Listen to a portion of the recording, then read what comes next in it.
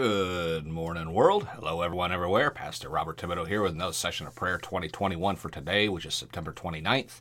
Our scripture reading for today comes from Acts chapter 28, verse 8. His father was sick in bed, suffering from fever and dysentery.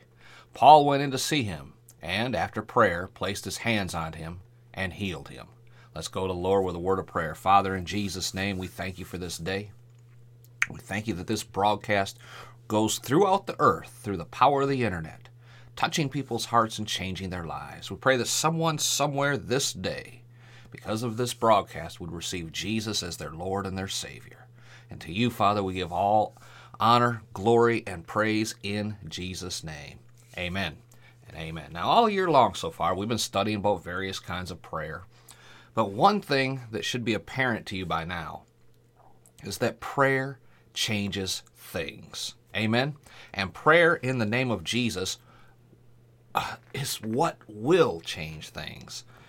Through this study, we want to learn to access all the things that Jesus gained for us at the cross through his sacrifice. And let's look now at Ephesians chapter 6, verses 10 through 18. Finally, my brethren, be strong in the Lord and the power of his might. Put on the whole armor of God, that you may be able to stand against the wiles of the devil. For we wrestle not against flesh and blood, but against principalities, against powers, against the rulers of the darkness of this world, against spiritual wickedness in high places. Therefore, take unto you the whole armor of God, that you may be able to withstand in that evil day, and having done all, to stand. Stand therefore, having your loins girt about with truth, having on the breastplate of righteousness, your feet shod with the preparation of the gospel of peace.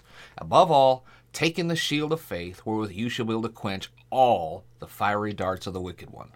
And take the helmet of salvation and the sword of the Spirit, which is the word of God, praying always with all prayer and supplication in the Spirit, watching thereunto with all perseverance and supplication for all saints. Amen. In the power of his might, you put on the full armor of God. It's his armor. And he's given it to Jesus, who wore it successfully while he was here on this earth. Then Jesus is giving it to you to wear, to me to wear. Amen. He gives us his armor, his power, his might, his authority. Amen. The full armor of God enables us and gives to us his power and his might that comes with the armor. This is what you're learning here, how to pray in the power of God, and not as so many people do as they rehearse the problems and the circumstances. I'm broke. I can't pay attention. I'm so sick. I'm so desperate. Oh God, why don't you help me? Actually, that is not a prayer at all. It's rehearsing and giving authority to the problem instead of the other way around. Verse 12 says, we are not wrestling against flesh and blood. Man is not your problem. The devil will use man, but the problem is the devil behind the man. That's the one you need to be praying against. Amen. Ephesians 2:2 talks about the prince of the power of the air. That's the atmosphere. Not in heaven. Heaven's secure. The devil has no access there. But from heaven down, he has principalities and rulers of the darkness in place. These are the ones that we are in battle against, and the ones that we need to pray against. Amen. When we stand and wear God's armor, we need to wear all of it. He spells out everything we need to do prior to Ephesians 6 in this life. He talks about what to do if you are an employer, an employee, what to do in your family. So after you do these things, then he says, now stand. Different kinds of prayer require different things to do when praying in order to accomplish specific things and the desires that we want to come to pass. But in every single type of prayer, there are certain laws that must be implemented. We always use the name of Jesus. We always pray in the power of his name. We always use his authority. We always stand in faith. Faith is what makes prayer work.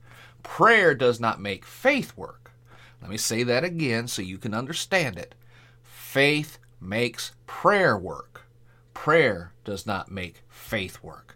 You can use your faith without being in a state of prayer, but you cannot pray without using your faith. Prayer that changes things. These kinds of prayers bring circumstances in line with the Word of God. Praise God. I'm all out of time for today. We're going to have to pick it up there next time. I want to pray for you to take the whole armor of God. Take authority over the devil. Jesus already fought the battle, defeated the devil, and gave to you the victory. Amen? Oh, don't shout me down when I'm preaching good. Glory to God. Let's pray. Father, in Jesus' name, we thank you that the victory has already been won.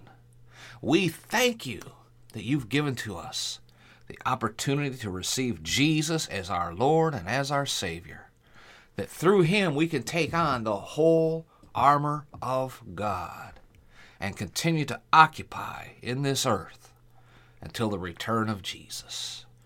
Father, we thank you that someone somewhere recognizes this day, submits themselves to the lordship of Jesus Christ, takes on the whole armor of God, and begins to take their rightful place, standing in faith in Jesus' name.